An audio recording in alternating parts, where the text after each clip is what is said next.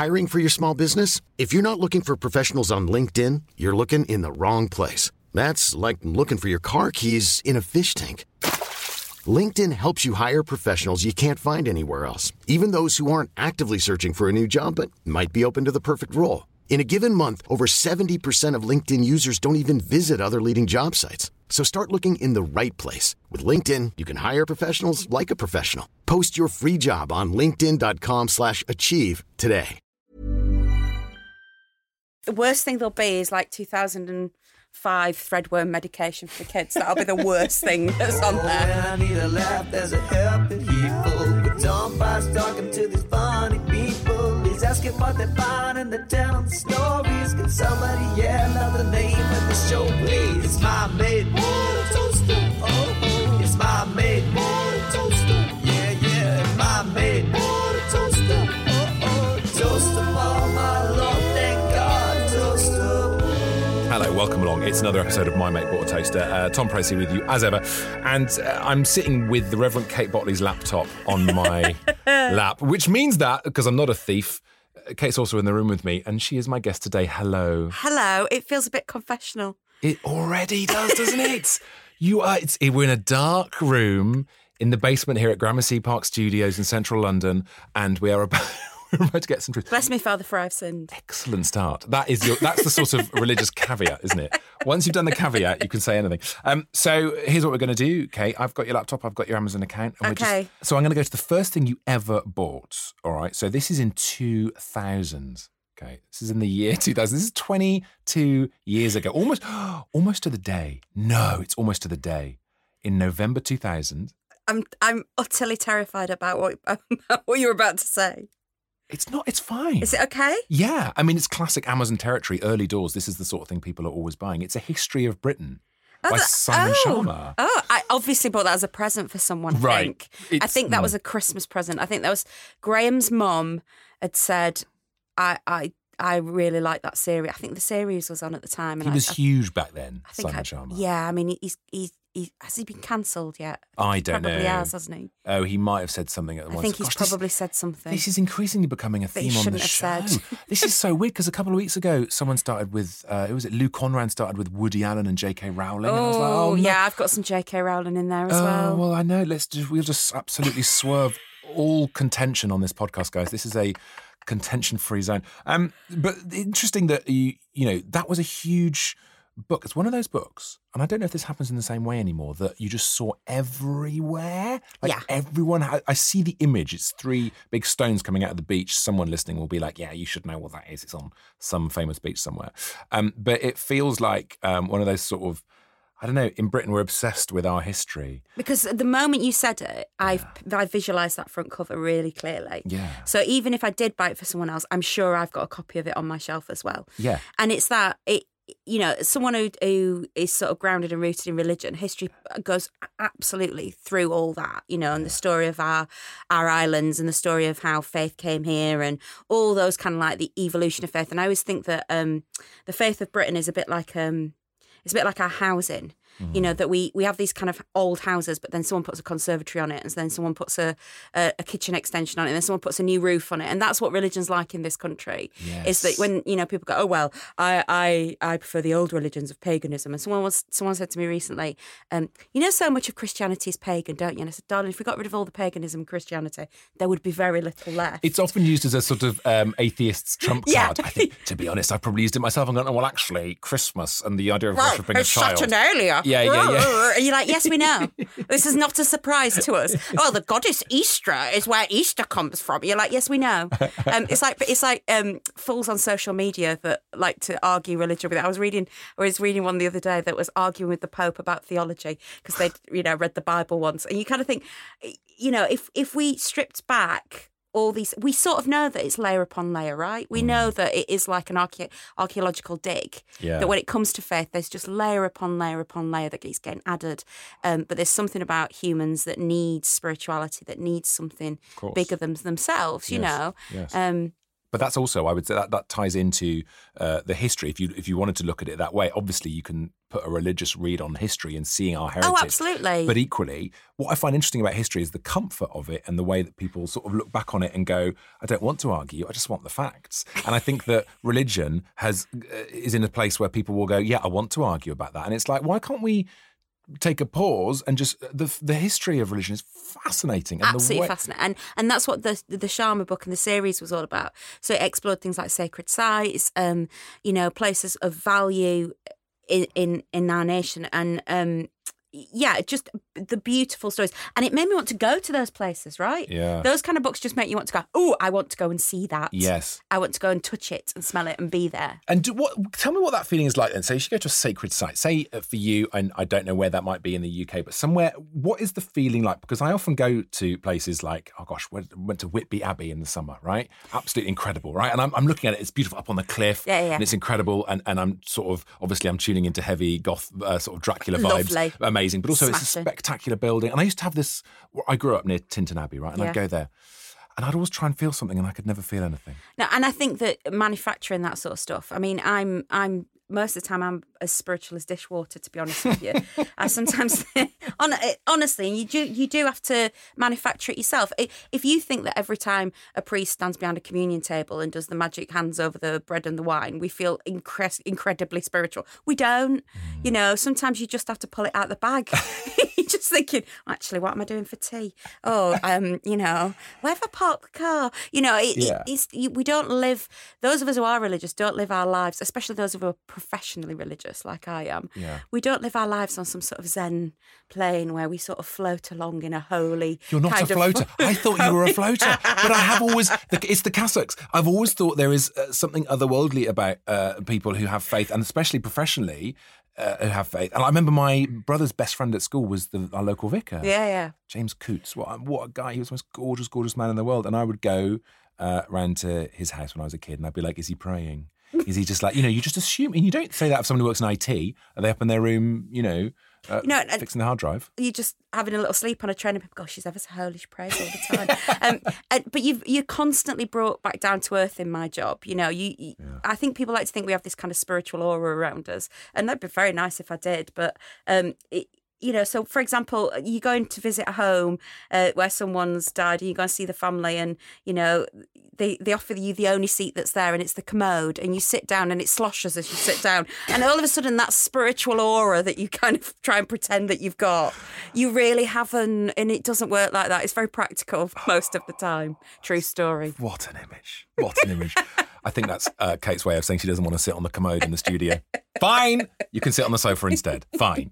But I will need the commode halfway through. My matey potato stew. December 2000, this tells me a lot about you. Unless it's a present, again, 100 classic cocktails. Drink recipes for all occasions. Yes. No, that was for me. And was it December? Yeah. Well, you know what I was doing there, right? Yeah. I was getting ready for Christmas. I was like, right, okay, how am I going to get through 17 million carol services? How am I going to sing Away in a Manger again with integrity? No, it's Victorian nonsense. So, but hang on, if it's 2000, what stage were you at as a vicar in 2000? Oh, I wasn't ordained. So I wasn't ordained, was I? Because I got ordained in 2008, 2009. So this is 8 years. We didn't even have kids then. Right. Oh my goodness, this is so weird. Right, so come on, let's Simon Sharma this. What are we looking at here? What sacred spot for Kate Botley are we looking at here? 2000, I bought a book of cocktail recipes. Yeah. I'm guessing it was just Christmas. But what were you doing in your life? Where were you? When did you get the calling? Were you just working in an office? Do you know what the thing is as well there is I would have been 6 weeks pregnant there. Right. So why am I buying cocktail recipes when I can't drink them? Obviously wishful thinking. It's obviously like, because Ruby was born in August 2001. Named after a cocktail, presumably? Presumably. She was either that or Manhattan. Maraschino, not cherries. So, yeah, I was 6 weeks, 8 weeks pregnant there. So we were just about to announce it to family and stuff that Christmas that I was expecting a baby. I love it. Well, but of course you can still, I mean, let's assume you were, you're now, she's now 21, 22, 21. Right? That's mad, right?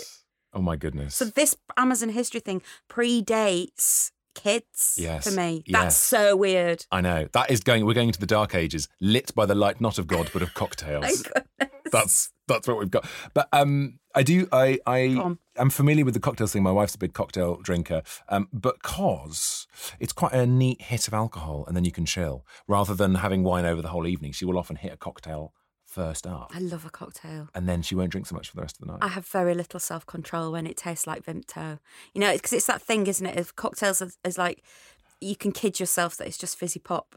Yeah. And then you try and stand up and your legs don't work. Yeah. I just love it. And I increasingly I think the older I get, you know, they talk about refined taste as you get older, and I'm 47 now, and I sort of get to the point where you didn't gasp hard enough there. Can we do that again? Sorry. Try again? Yeah, I'm really 47, sorry. I've got a 21-year-old. I know, right? It's unbelievable. Whoa. It's the Holy Spirit. Holy Spirit and oil of Ulay. That's what does it. She's preserved. She's pickled in her own cocktails. That's in my own juice.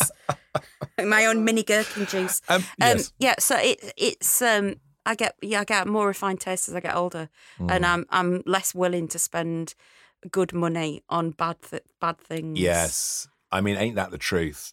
You start to really focus what you spend your money on as you get older. That is so true for yourself as well. I'm like, no, I'm not drinking that. I'm drinking the good stuff. I'm having the good stuff. You've got a kid who's 20 plus years old. You've spent 2 decades of having to be selfless. So now is your time. You can see why all the kind of like revolutionary movements were started by perimenopausal and menopausal women, right? Like Greenham Common, votes for women, all that sort of stuff, because they're like that, right? I've looked after people now for a long time. I'm looking after myself and others. You know, I'm causing revolution. This is what I'm doing. There's an argument that, and I would never reveal what's going on in my personal life or indeed the personal life of anyone in my house, but certainly I'm familiar with the perimenopausal with the depleting process. estrogen. Yeah. And also my drag name. She's great. Vauxhall Tavern this Friday. There is an argument that the perimenopausal thing when women go, yeah, okay, right. Sorry, do you mind if I have a... Okay, now. I think that serves a purpose because a lot of people say there's this sort of suggestion that, well, actually, that's just women, once they are, biologically speaking, you finished your breeding. Yeah. And biology now goes, don't need you anymore, women, because you made more kids, right? There's an argument that actually perimenopausal women who do all the things and have the time and the anger, that serves a very And we're not drunk purpose. anymore on estrogen, right? So we don't care. We're not trying to get people to breed with us. We haven't got anyone to impress. Yes, it's like men. I would love to be uncoupled from my testicles in my mid-40s. Just put those away. And sure, that can be arranged. Just okay. We'll do a Kickstarter. Well, how did we get onto that? I don't know, Kate. This is going to be the story of the whole podcast. Go on. From cocktails to Tom's bollocks. So yes, this is pre-ordination. You were asking about where I was in my story. That's what it was. Thank you. At this stage, what was I doing? I was teaching. I was a secondary school teacher. Mm-hmm. And I was teaching in a really rough comp. That's probably why I was ordering cocktail books. Yeah. A really rough comp that, I absolutely loved it. Naughty Boys were my absolute favourite. I used to teach you never forget their names. I used to teach a lad called Ben Grocock. Oh. I wonder where he is now. And Ben Grocock's dad was kind of the local drug dealer on the estate. And I remember one lesson I was teaching Ben, and the lads at the back went, "Ben, your dad's on roof." And we looked out my classroom window, and his dad had been raided by the coppers, and he climbed out the bathroom roof and sat on the roof of the house for the rest of the school day while policemen just stood underneath and went, "Are you coming down or what? Are you coming down or what? Are you coming down or what?" And eventually he did come down, and he ended up having to do community service as the crossing patrol, which was great fun. And he assaulted someone with the lollipop, I remember, in the end. What, when he was doing community service? Yeah. That was Ben Grocock's dad. Robbie Bean once threw a chair at me. That was fun. Amazing. I mean, the thing about being the RE, I was an RE teacher. Yeah. And the thing about being the RE teacher is people's expectations were so low of how good a lesson it was going to be. They would just go in. But then I had 2 RE teachers as a kid. I had the one who was like, right, we're going to read out bits of the Bible. But then I had the other, Reverend Hensher, sadly passed away. What a guy, who would literally sit down and go, "What's the biggest crime a person can commit?" And we're all oh, come on, 12 years old going, I don't know, sir. Being in the same room as a woman? Like, blowing our minds. And so would you take the low expectations? I would take. So I would do things like, if we were doing baptism, I would bring a real baby in and christen the baby. Spend the whole day christening this baby. That's amazing. What an image. There's you with a real baby in the classroom. One of their dads is on the roof. He's watching. Mad. Going, should see what she's doing in there. Being a teacher was absolutely mad. And it was in the days where RE was pre-Ofsted, so we got away with all sorts of things that we would never get away with now. What like? Like, hid in a cardboard box for a whole lesson once and taught from inside a cardboard box. I don't know what the point was. It will have had a point, but I just thought that's what. And then we used to do the thing where, you know, like they do in factories where they send you for a long stand and stripy paint and stuff. Yes. We used to do that, but with notes. So we'd give Robbie Bean or Ben Grocott a note that said, "Please keep this child busy." Yes. And you'd just send them to the next classroom, and then they'd take it out and look at it and go, "Yes, please take this to Mr. Jones in whatever classroom." And you just get the kid out of the room so you could teach the rest of the class. Oh my God, we that's used to do stuff like that amazing. all the time. That is amazing. And of course, I was pregnant as well at this point, so I was obsessed by birth. Yeah. So I remember showing the kids lots of birth videos, Oh my word. which I think probably traumatized them. But I was talking about like life beginning and how do we mark those big moments in our lives and Here's stuff. someone crowning. Here's a baby. This is but what I'm about to go through. But I remember it very clearly when I first watched that video as a kid, and it is defining and makes you go, well, I'm never having kids. This is terrifying. Even as a boy, I was like, oh my God. And I used to teach sex education as well, because the RE teacher like sort of picks up all sorts of various bits of jobs. Yeah. So I taught sex education for a little while as well, and that was a lot of fun. We used to have a box at the front of the classroom where the kids could put notes in and ask any questions that they wanted to if they were too embarrassed to ask them. Yeah. And we just used to take them to the staff room and laugh. That's outrageous. We just go, hey, look at this one. Who do you think wrote that? The confidence. Who do you think wrote that? That is fantastic. That is the best possible thing to do on your lunch break. That's like the weirdest game of charades ever. Filthy charades. Can you eat a condom? Yeah. Brilliant. Who's that? Oh, it's got to be Grocott. It's classic Grocott. Yeah. That is incredible. Is it burning or is it itching? What does it mean if it's burning? It's amazing how innocently they ask the questions. My son's 10 and he's doing RE at the moment. Not RE. What's it called? Sex education now. It's called PHSE. yeah, there you go. That'll do. And he said to me the other day, as we were walking home, Daddy, can you eat your own semen? I mean, we're not kink shaming anyone. Right. So you have to, but this is the thing. So we're trying to be as absolutely straight down the line as Yes, of possible. course. Yes, can, darling. What are you talking about? What are you going to have for tea? You just crack on, Yeah. you know? Yeah, because we're right on parents. We can have these kind of conversations with our kids, but part of you is still giggling. Part of you stood in a corner going, Because inside we're all 10 years old. and then I'm presuming you phone your partner, you phone your wife and go, you'll never guess what he said. Or like, This is the thing, right? that's what they said. Kids, if you're listening to this podcast, and you shouldn't be, any kids listening to this is not for kids, but they need to tune into the fact that if they say something and I instantly pull my phone out as soon as they You're said it, definitely texting the other half. that is the Tell them, sign. Let's skip on ahead. 2002 now, 7th of January, the only time you use Amazon in the whole year. No. 7th of January, that's it. See, that's Nothing what I'm else. aiming for now. And we all are on that journey, I think. We're all on that journey, right? You bought Greatest Hits Volume 2 of Madonna. Did I? Yeah. And you bought Swing When You're Winning. Oh, no. Robbie Williams. When Robbie Williams decided he was in the Rat Pack, Robbie went Twat Pack. And you know what? I could tell you the story of that. Yes. I could tell you the story of Robbie Williams and that. And it's not great. So Graham plays the violin. My husband plays the violin. Yeah. And that particular night, so I've got a 1-year-old by this time. We're starting to think about maybe having more children. But basically, I'm at home with the 1-year-old, with sick down your jumper and feeling very unglamorous. The stretch marks in places they were never used to be. Things have changed, all that. I'm feeling the least sexy in my life. Graham plays the violin. He goes out to play in a concert that night in his tuxedo. Right? And is that a thing? Is that He's got his tuxedo and he leaves the house. I'll be back later, darling. I'm playing in a concert. I'll be back late. So I put the baby to bed. I sit down and I watch Robbie Williams Swinging While You're Winning, the concert that he did on telly. Yes. In his tux, with the whole band in their tux, with the whole sultry. I've just had a glimpse of where this might So be going. Graham comes in from the night out with his violin, with his bow tie just loose around his neck. like they do. That's the thing they do. That means open for business. And I'm sat there in my, elasticated waist pajamas, with, I think I was probably still breastfeeding at this point, just feeling wretched. And Graham walks in with his tux on. I've been watching Robbie Williams singing with his tux on. I'm a little bit, I'll be honest, Robbie Williams isn't my bag these days, but obviously he was that night. And I just Graham went, hi, I'm home. I went, don't talk, you'll spoil it. Don't say anything. You'll spoil it. Just go upstairs. I'll be there in 2 minutes. And he went, okay. I'm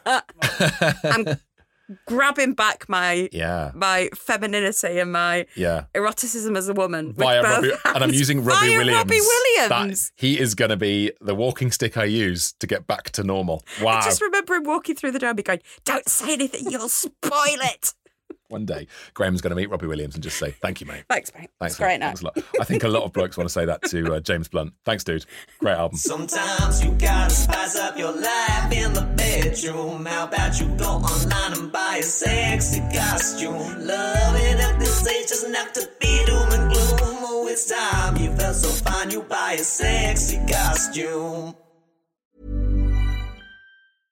How would you like to look 5 years younger? In a clinical study, people that had volume added with Juvederm Voluma XC in the cheeks perceived themselves as looking 5 years younger at 6 months after treatment. Look younger, feel like you. Add volume for lift and contour in the cheeks with Juvederm Voluma XC. Reverse signs of aging by adding volume to smooth laugh lines with Juvederm Volure XC. For important safety information and to find a licensed specialist, visit Juvederm.com. That's JUVEDERM.com. Not for people with severe allergic reactions, allergies to lidocaine, or the proteins used in Juvederm. Common side effects include injection site redness, swelling, pain, tenderness, firmness, lumps, bumps, bruising, discoloration, or itching. There's a risk of unintentional injection into a blood vessel, which can cause vision abnormalities, blindness, stroke, temporary scabs, or scarring. Talk to a licensed specialist to find out if it's right for you. I'm Sandra, and I'm just the professional your small business was looking for. But you didn't hire me because you didn't use LinkedIn Jobs. LinkedIn has professionals you can't find anywhere else, including those who aren't actively looking for a new job, but might be open to the perfect role, like me. In a given month, over 70% of LinkedIn users don't visit other leading job sites. So if you're not looking on LinkedIn, you'll miss out on great candidates like Sandra. Start hiring professionals like a professional. Post your free job on linkedin.com/achieve today. I love this, by the way. In January 2003 and in July 2003, right? So stay with me for this. Stephen Botley has got from you Come Away With Me by Norah Jones and The Rush of Blood to the Head by Coldplay. Two lovely albums. And then maybe this is Stephen's birthday or something. I don't know. July 2003, Hannah Gregory. She gets Come Away With Me by Norah Jones and The Rush of Blood to the Head. Exactly. She gets exactly the same. Oh, I'm sad. This tells you everything you need to know about a new mum. Yeah. I'm lacking imagination. Yeah. Yeah, just have that. They liked it. Graham's brother liked the album. My cousin will like the album. That's what's happened there. And then some dick invented Spotify and we can't buy CDs anymore. Can't do it anymore. That's all I had. Just going, here's a CD, here's an album. I have no. This shows you what stage I was at, because I would never do that now. By double up presents for people. No. Lack the imagination. Yeah. I would try and tailor the present to the person, but obviously I got a lot on there. And how was your spiritual life at this point when you've got the young kids and you are... I said, "Oh God and Jesus Christ" a lot. Okay. Let's put it that way. And he heard you. They heard you. She did, yes. She did. They did. All of them. And but did you have an epiphany? Was there a moment? What, in terms of vocation? Yeah. And was it? Because I would say in the middle of the night when I've not slept for hours, I'm very open for religious answers. I gave up full-time work to have the kids. Yeah. Was what happened, and I just had that thing of when you've got two little kids. They were both, one was 4, one was 2. Yeah. And you start going, okay, what's my point then? What is it? What is it for me? What's in it for me? Mm-hmm. And I just had this kind of feeling that I should be doing something. Now, the interesting thing about vocation and being called to priesthood is, it's a bit like being a prime minister. If anybody ever says they want to do it, they probably shouldn't. And so you don't go, I want to be a vicar. That's not what happens. Okay. What happens is your community that you are in, so the church we were going to, start going, oh, could you go up the front and do the notices? Or could you go up the front and do the Bible reading? Or could you go up the front and do this, and this? I see. And then all of a sudden what happens is, before you realise it, you kind of like, then people start sidling up to you and going, have you thought about ordination? Because you'd be really good at that. Okay. And enough people say it to you, or this is what happened for me. Enough people said it to me that I thought, I better take that seriously. You'd be really good at that, right. And I started doing things like, at family weddings, I would do the prayers, or I would help organise a service. Yeah. And all of a sudden it started to be that it kind of just evolved and grew. And I did that thing where I just thought, I'll go and see how far this gets. Yeah. Peer pressure. Prayer pressure. That's a someone write that down. That was good. Have it free of charge. Have it. Thanks, babes.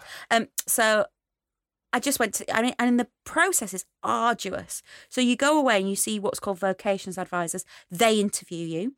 And so hang on, vocations advisors, they're from the church? From the diocese, yeah, from so your I'm imagining area. men in black at this From your point. patch. They turn up. Mine was a woman, and she was, and she just sits you down and goes, "So what makes you think you can be a vicar then?"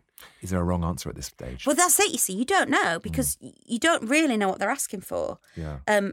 And so I just talked about how, you know, I wanted to serve and how I loved people and I was passionate about my faith and all that kind of stuff. And then so they talk to you for a bit and then they pass you on to the next little group of people and then they talk to you for a bit. And then this goes on. This can go on for years, where they just pass you around people to talk, clever people, wise people, learned people who are discern. It's called the discernment process. Wow! And they discern whether you've got this vocation.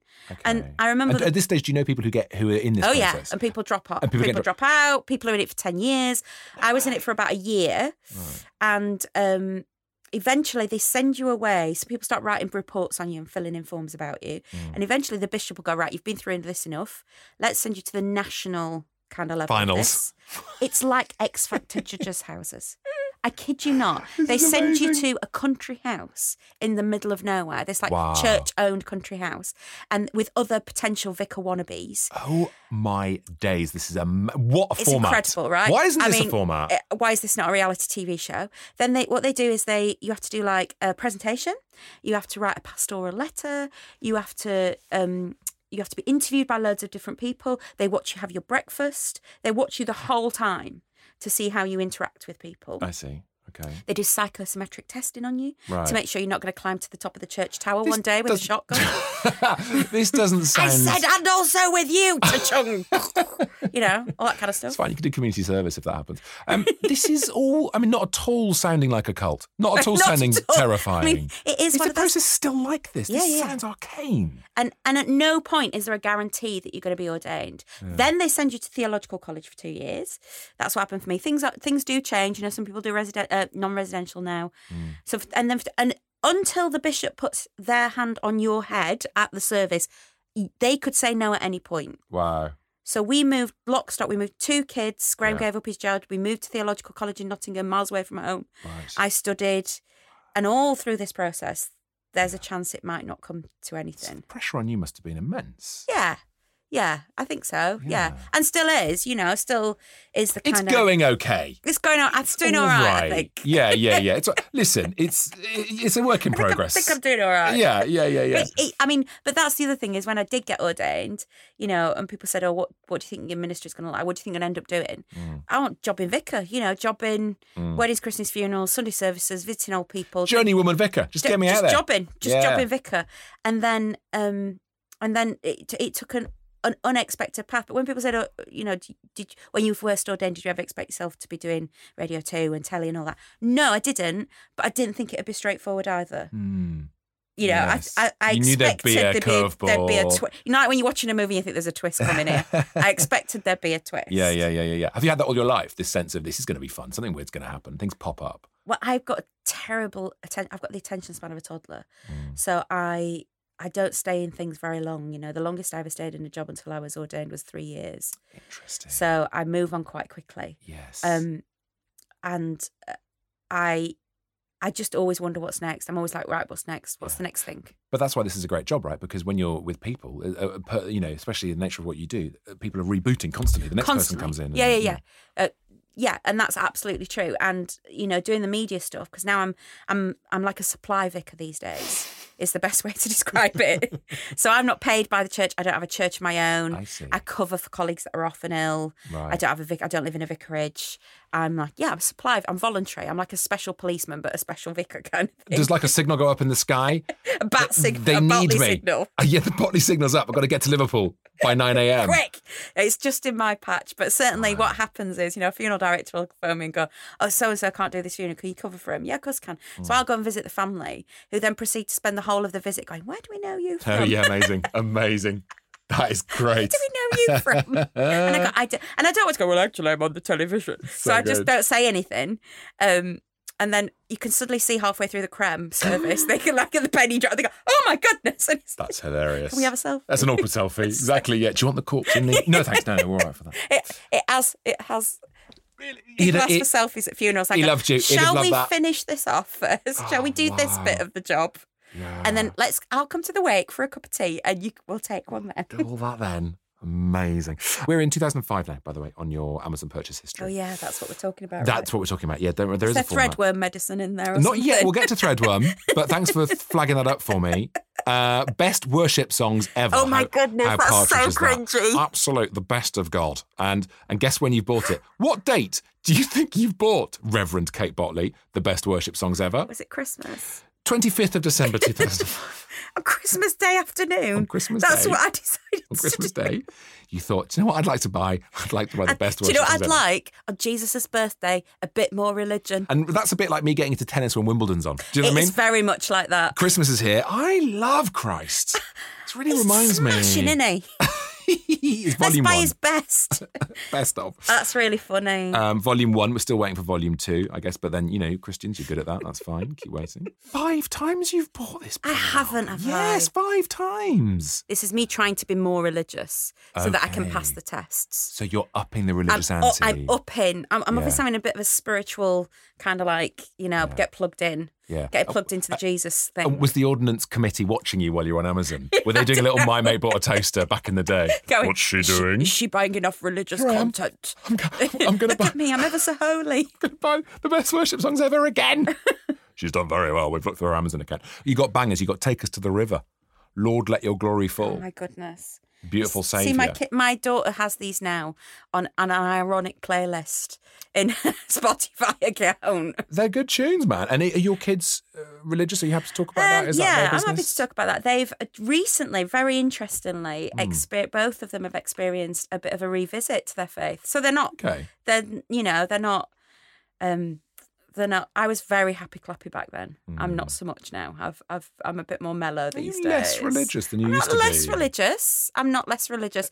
I'm just a little bit less blinkered, I would argue. Interesting. I'm less evangelical. I'm more inclusive now. You see, We're I'm talking- the same with my atheism. I was horribly atheist Yeah. back in the day. Peak Dawkins. And Yeah. now I'm so much more chilled about so it. much more chilled about Yeah. it. So much more, that back then I was still, I'm new mum, trying to figure out who I am, trying to figure out identity, going through these massive stuff in my life. And the thing that a conservative, relatively conservative evangelical pathway gives you certainty.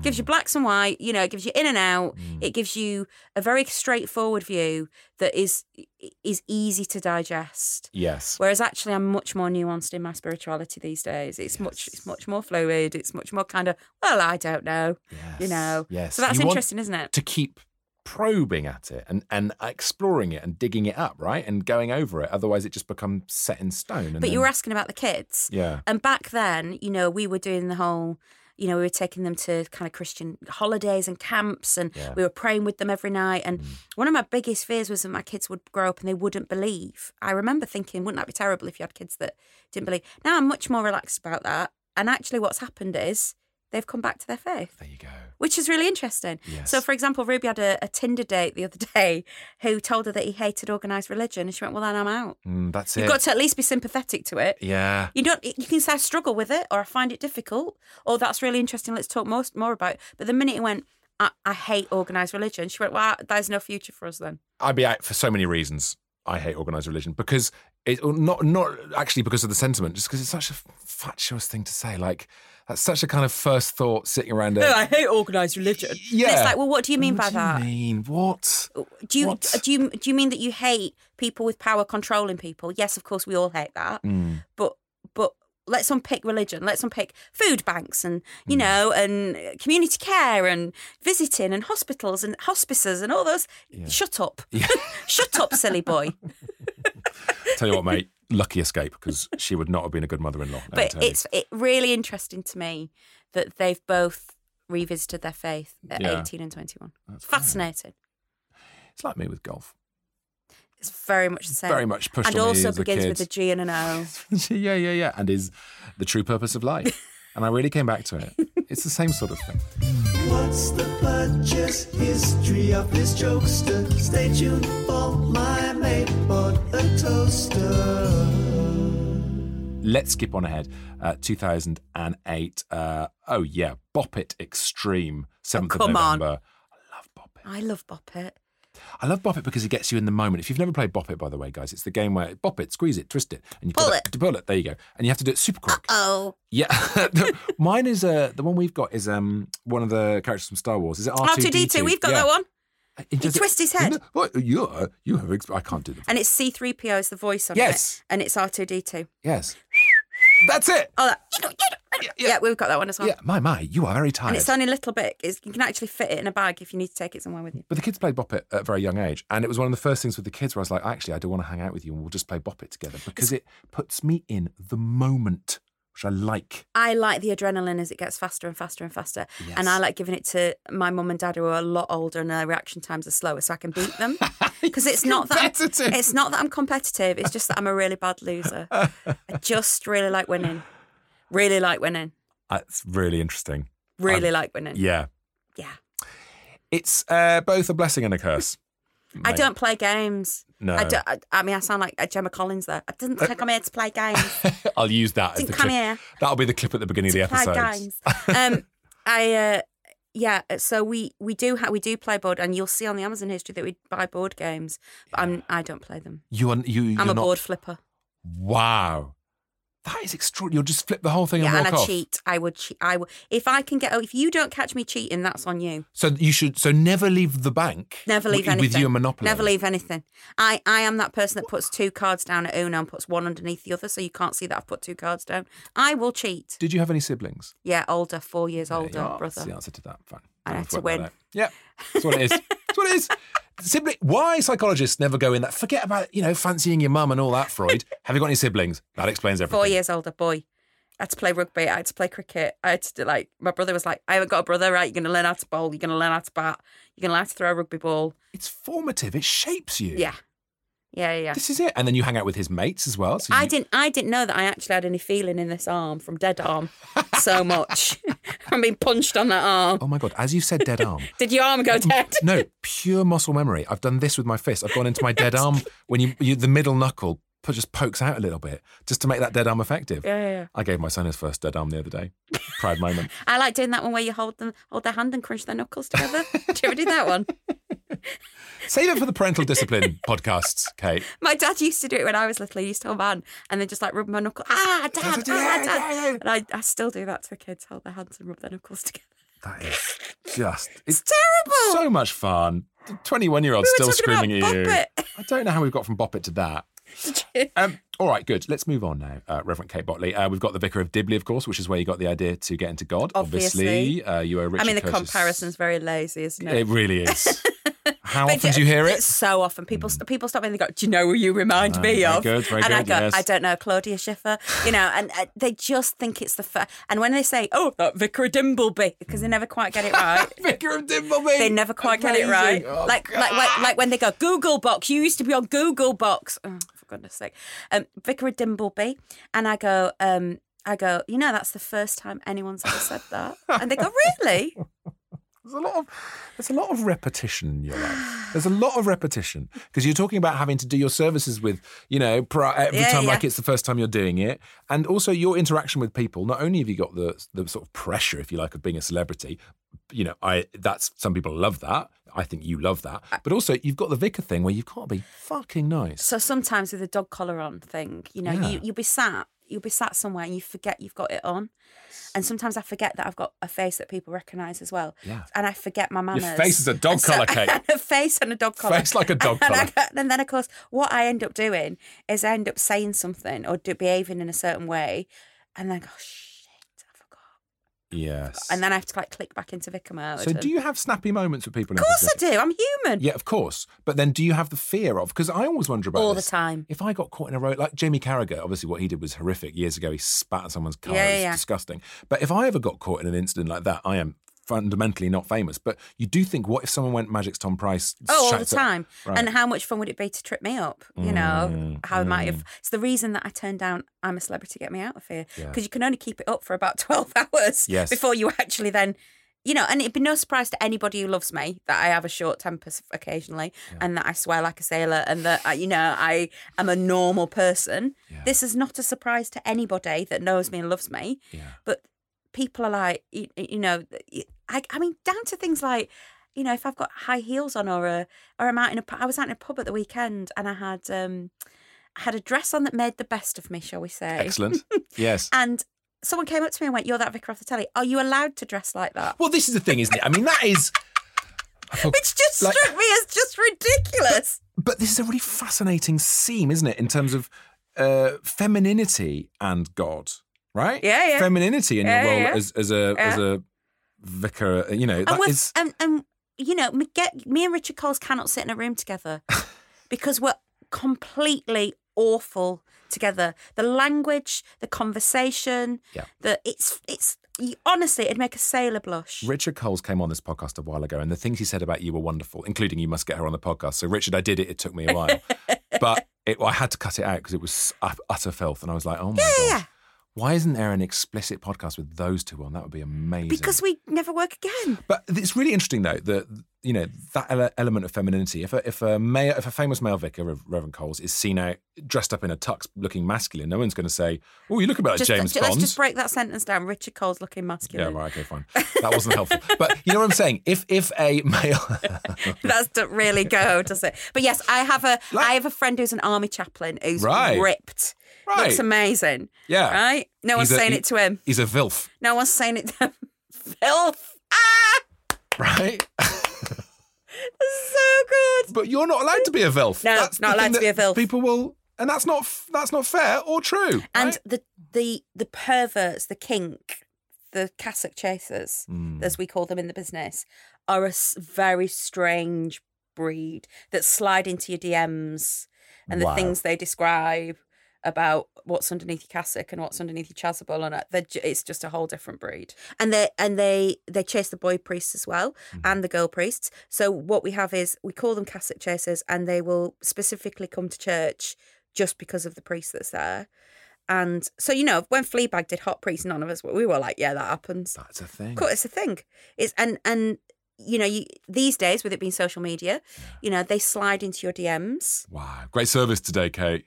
I had a foot fetishist a little while ago we nicknamed him Foot Fetish Freddy, who wanted pictures of my feet in tights with my cassock and surplice on. So me in robes, but with feet, with stockinged feet. Wow. I mean, he offered a lot of money. I'm going to say, and right. I didn't do it. I have to tell you, I didn't do it. This is amazing. But he offered a lot of money.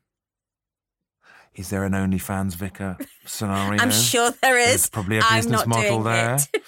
But, if the whole work thing dries up, who knows? Never say never. Freddie, if you're listening, no, she doesn't mean that. Stop it. That is utterly extraordinary. I didn't know that was a thing. Yeah. That is a no. So what happens when they're there on a Sunday sitting at the front and they're sort of unblinkingly staring at you, and you as a vicar, as a person of faith, you have to go and talk, as a woman, we already have our red flags up. We already know about being careful and making sure that you don't post social media until you've left the place where you are, and you're sensible about getting in the car. And but what I mean is, when you are, so say you're not the celebrity vicar, you're a normal jobbing. vicar, jobbing, and you've got these people who turn up every week. You do all that stuff still. Yeah, but then these people turn up and they're like, and you're like, this isn't right. What they're doing. I had one guy that I had to phone our local PCSO on, right, and I just had to say, this guy's being really weird. He's turned up at church being really weird. And she went, what do you want me to do? And I said, there's nothing you can do. It's a public place. He's entitled to come to church. I'm just not standing next to him at coffee. And if I go missing, that's whose freezer you should look in first. And it's funny. We make a joke of it because that's how we handle it, right? Yeah, of course. But there's a really serious element. As clergy, you're going into people's homes. You don't necessarily know what's behind that door. Like social workers, like health visitors, like coppers, you don't know when you knock on that door what there is behind it. Yeah. I haven't got anything pithy to say. No, you don't need to say anything pithy. I'm disarmed when I can't say pithy things. I just have to go, that's... It's weird. But there's also another level of cassock chasers, which are the old ladies, the grey-haired ladies, who are just like the nice young man. Oh, he's a nice young man, isn't he? Isn't he a nice young man? That- Oh, nice. And they like him to come and visit so they can drink tea and cake with him and mother him a bit. Yeah, I and, love that. You know, do that whole kind of fussing over him. And who does he like best? Flower arranging ladies, coffee ladies. Like, who does the priest like best? But that's nice because then sometimes, you know, That's very sweet. a priest can feel a bit like Robbie Williams with the bow tie undone. It's that's very nice. sweet. Yes. So there's an innocent level to the sort of fandom. Yes. But there's obviously, as with always, there's light and Darker shade. side to it. There's light and shade. Gosh, this is, as I knew it would be, utterly fascinating. And Kate, time is getting away from us. so sorry. And we are only at 2009. Find us on Twitter and Instagram. At ToasterPod is the main way trying to jam. It's simple like a Sonic filled with cheese and ham. At ToasterPod, at ToasterPod, at ToasterPod, I swear it's not a scam, I think. 30th of November 2012. Kate, I wonder if we've got to the first thing where you're going to go, move on, I don't want to talk about that. We might have found it, guys. Forbidden Flowers, more women's sexual fantasies. That's a great book. It's a great book. It's filthy. It's by Nancy Friday, real It's name. terrible. So I know exactly why I bought that book, right? Come on. Because I worked in a charity shop at the time, yes. and someone had donated this book to the charity shop. Okay? Mm-hmm. Now, the charity shop was a church charity shop. So I pulled this book off the shelf and started reading it, and it's filth. It's absolute filth. Dog collar on at the time? Dog collar on at the time. Just So so I've I'm got an reading image, this thank you. book, but it's hilarious. You know, the kind of, it's pretending it's like erotic fantasy, and it's like, but actually it's just porn, really. It's just porn. Okay, With words. It's what it is with words. wordy porn, It's guys. just wordy porn. Yeah. It's just porn for people that want to think that they're cleverer than they are. That's all it is. I like the actors in my head. Oh my goodness! getting it on. I read Playboy for the stories. You know, it's one of those kind of hideous things. And it came into the charity shop, and I started reading it, and just found it hilarious. Excellent. Right? Obviously, mildly saucy. Let's say it did its job. Mm-hmm. And I just Sure. and the lady who worked in the charity shop was more of a traditional Christian than I am, and Mm-hmm. she said, "What are you reading?" Okay. So I felt obliged to tell her because I thought it was hilarious that someone had donated this to the church charity shop. Yes. Okay, we used to get vibrators donated as well, which was hilarious. Well, right, okay. Sex to- and explaining to old ladies what they were Yes. sometimes because they didn't know what they were. Uh-huh. Brilliant. So Nancy Friday comes in. I have to explain to this lady in the charity shop what it is. I read some to her. Yeah. She takes the book out of my hand, rips the pages out, Oh! and throws it away. Oh, my word. We're not having that in here. Wow. That's disgusting. Rips it all out, throws it away. So I think I'm buying that. Nancy Friday's having my money. That's what's happening there. So I buy it. This is excellent. Please tell me when you'd finished with it, you put it back in the charity shop just to reload. I don't know what I did with it. I'd have Actually. been I think I putting it probably in. passed it on to someone. Excellent, excellent. Yeah. The reviews are excellent as well. A great read. No regrets. Great inspirations. This is from Don. Great inspiration for the future. Better understanding of my lady companion. Spur of the moment. Surprises and more surprise. Oh dear. Don's lady. I really know my lady now. Don's lady companion comes with a puncture repair kit. That's what I'm saying. It's a 1 million copy bestseller. Nancy Friday, Forbidden Flowers, endorsed by Reverend Kate It's Botley. awful. I would love it if your quote was on the front. This is pure filth. But Botley. my master's dissertation Yeah. for vicar school was why are Christians such prudes? That was my master's dissertation, and it had a whole chapter on is it okay for vicars to use vibrators? Was a whole chapter of the dissertation. What's the TLDR? Upshot? Yes or no? Yes, as long as they're fair trade and the batteries are fully recyclable. Amazing. Yeah, that's so good because God hates landfill, but He loves you loving yourself. Yes. Oh, I love it. You see how things progress. The church is changing, guys. Get on board. I was like, well, there's a reason they were called marital aids. Oh, There's a reason they were called. They're supposed to help your marriage. yes. That's what they're for. And famously, God loves them. It's lovely. Yes. Have a nice time. Oh. There's literally a bit in the marriage service where I say to bride and groom, have lots of lovely sex. It's in nicer words than that. It's in church language, but that's basically what you're saying. Go and have lots of lovely sex. Have at it. Really Go on. have at it. Enjoy yourselves. But the problem with that is I'd just be out of the room in that second. Yeah, you don't quite say it like that. You do need to stay for the speeches. Oh. Listen, we're running out of time, so here's what So I'm going to sorry. do, Kate. I'm going to skip to the end. Okay. All right, I'm going to skip to the end, and we're going to see where you are at the moment.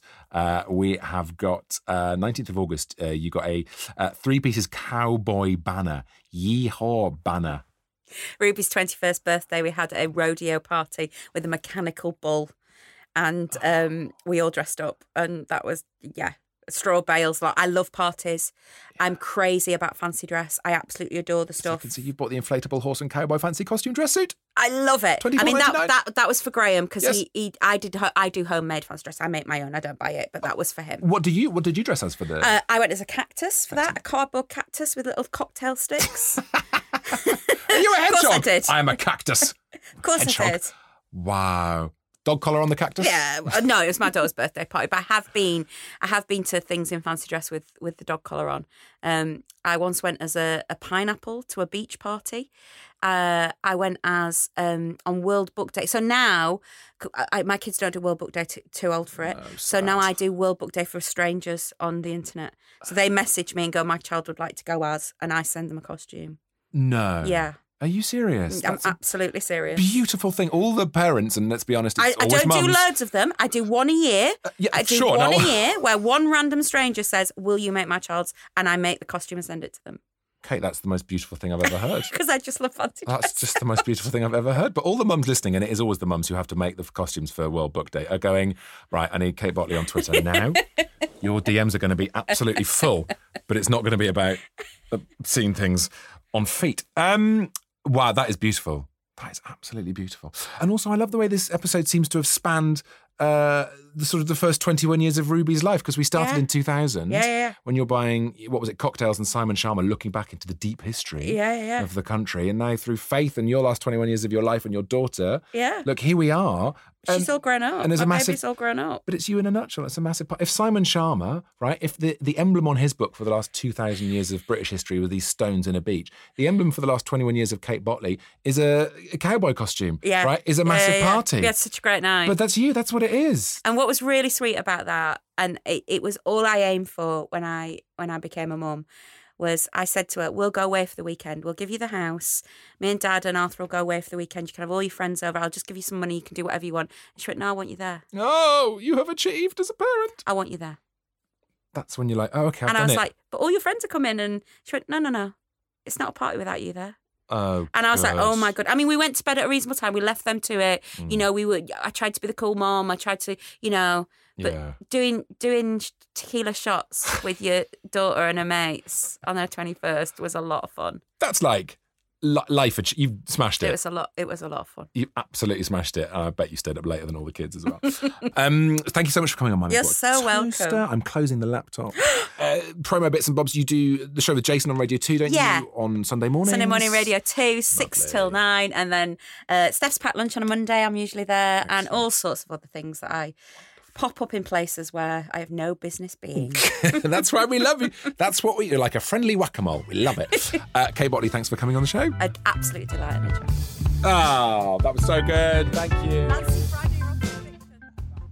That's it, guys. That is the end of this series of My Mate Bought a Toaster. But there's more. There's always more. Next year, I'll be back with a whole bunch of new people. And also, if you head over to patreon.com/toasterpod, you can hear extra bits of this interview with Kate Botley, including some pretty strong fashion choices that she's made. I've got a Christmas jumper with that on, by the way. It's a Christmas jumper with a nativity. And it says, spoiler alert, he dies.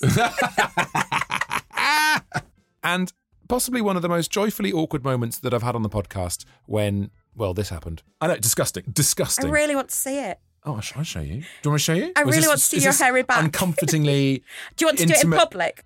And you can find out how that moment concluded if you go to patreon.com/toasterpod. There are videos up there as well. All of last week's interview with the fabulous Fatia El Ghori, that is up there as well. And there is a video interview with a fabulous psychologist talking about why we shop and why we get what we get on Amazon. And there's all sorts of other stuff as well. Anyway, listen, that's it from me for this series. Thank you so much for all your lovely messages and your support of the podcast. It means the world. Thank you, thank you, thank you. If you get a chance, please give us a rating and a review, because obviously that's super important. And that's it. Have a great Christmas. And see you in 2020. What is it? Is it 2023 next? Come on, that's ridiculous. It's My Mate Bought a Toaster. Oh, it's My Mate Bought a Toaster. Yeah, My Mate Bought a Toaster. Oh, toaster for my Lord, thank God, toaster.